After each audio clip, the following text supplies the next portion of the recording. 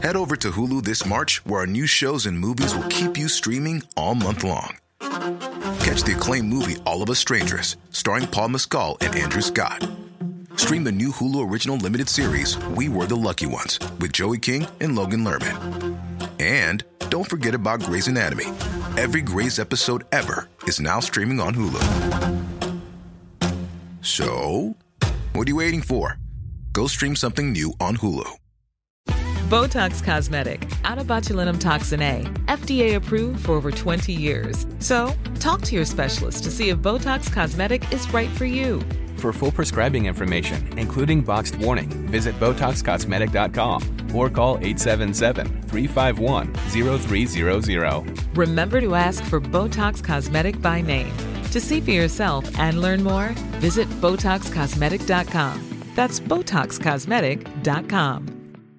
Hey, I'm Ryan Reynolds. At Mint Mobile, we like to do the opposite of what Big Wireless does. They charge you a lot, we charge you a little. So naturally, when they announced they'd be raising their prices due to inflation, we decided to deflate our prices due to not hating you.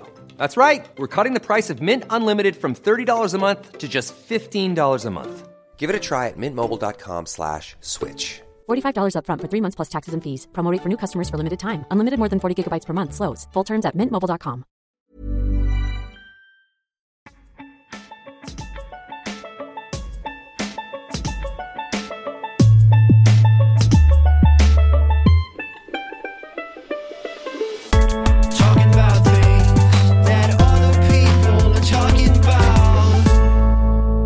Very welcome back to Bandwagons, bonus episodes, wherever you're listening, Patreon, Apple Podcasts. Hope you're well.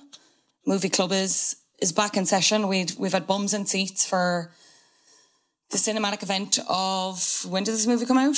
1999, I think, was it?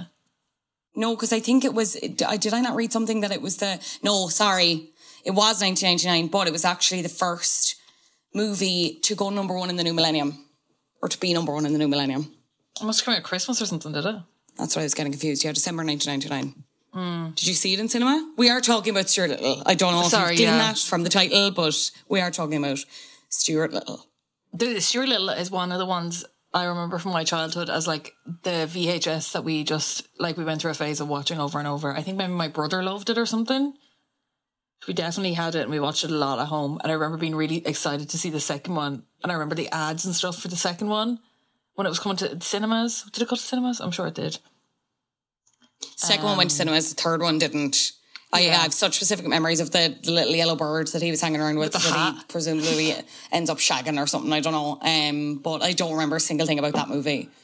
But again, same as you, we had this on DVD or VHS or something rented, and I remembered it very clearly up until a certain point. This is me. Well, sure, was it not when we were trying to, because we were trying to get a bit of content done before Australia, and I had sent a voice note to you kind of when we had just started back recording, in hysterically laughing, just thinking about the entire concept of Stuart Little, and Breed was like, I think now's the time, and I couldn't agree more.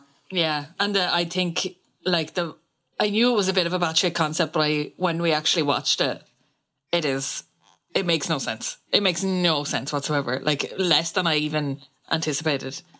But you know what? I kind of appreciated that about it. I kind of appreciate that it like leans into it in a huge way. Like nobody's ever letting up on the fact that it's like you've adopted a rodent, and they're like, and Gina Davis is like, he's my son. I don't get it. Like, why? He's my son. He's my son.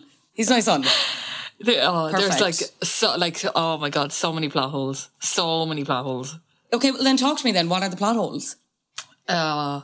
Let me bring up my notes, because this actually, like, the first 20 minutes... List. She's looking at her fool's cap, I can see on the camera.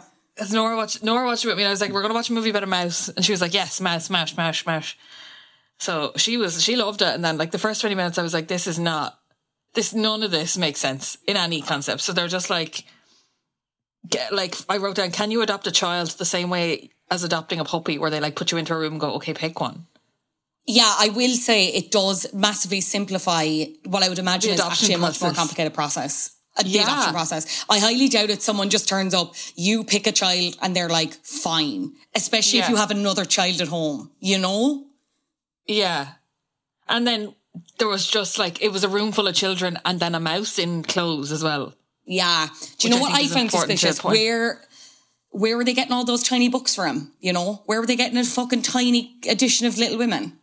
Yeah. Yeah, because it's not like he was wearing like the dolls, Barbie and Ken's clothes, which makes sense. Yeah, like, what doll is actually reading books? You can't read a Barbie and Ken book, like, yeah. Yeah, but they're not reading books. It's fundamentally, there's no publishing place that is like, we need to print teeny tiny books for the Barbies to read and have it be fully fleshed out on paper, you know?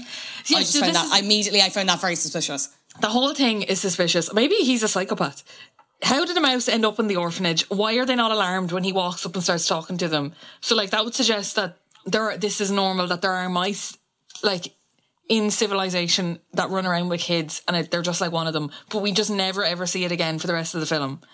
Like, none of the other animals can speak to the humans. None of the cats can speak to the humans, only mice. The cats can't, the birds can't. I don't know. Like, it just makes no sense. Yeah. And I'm actually really wound up about it now, to be honest. Do you know what I had written down with regards to this adoption scene and like the initial starting of the movie? I actually wrote down, did Stuart Little emotionally manipulate the parents? And I think yes. The more I read that and the more I think back to that scene. He's carrying around fake books. He's psycho. Well, he's not. When I've been here the longest. All right, fucking whinge bag. Let them decide for themselves. Yeah.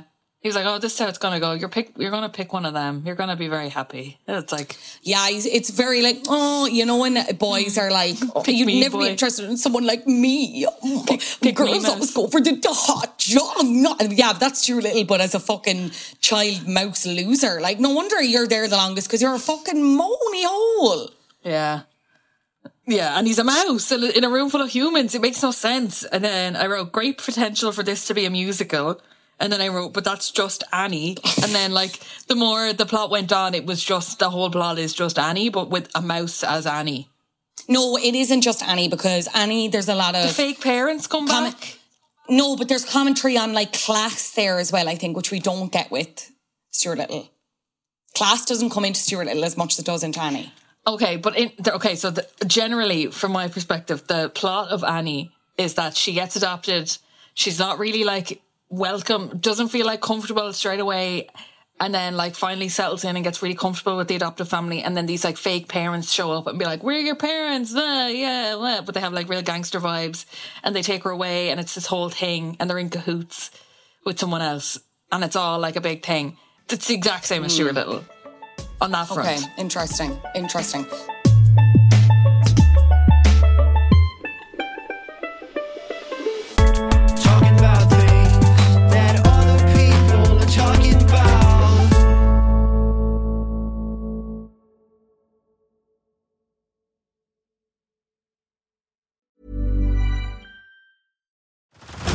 Head over to Hulu this March, where our new shows and movies will keep you streaming all month long. Catch the award-winning movie Poor Things, starring Emma Stone, Mark Ruffalo, and Willem Dafoe. Check out the new documentary, Freaknik, The Wildest Party Never Told, about the iconic Atlanta Street Party.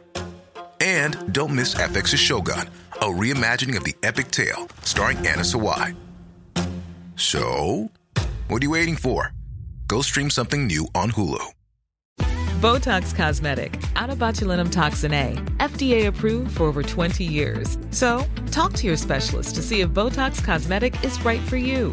For full prescribing information, including boxed warning, visit BotoxCosmetic.com or call 877-351-0300. Remember to ask for Botox Cosmetic by name.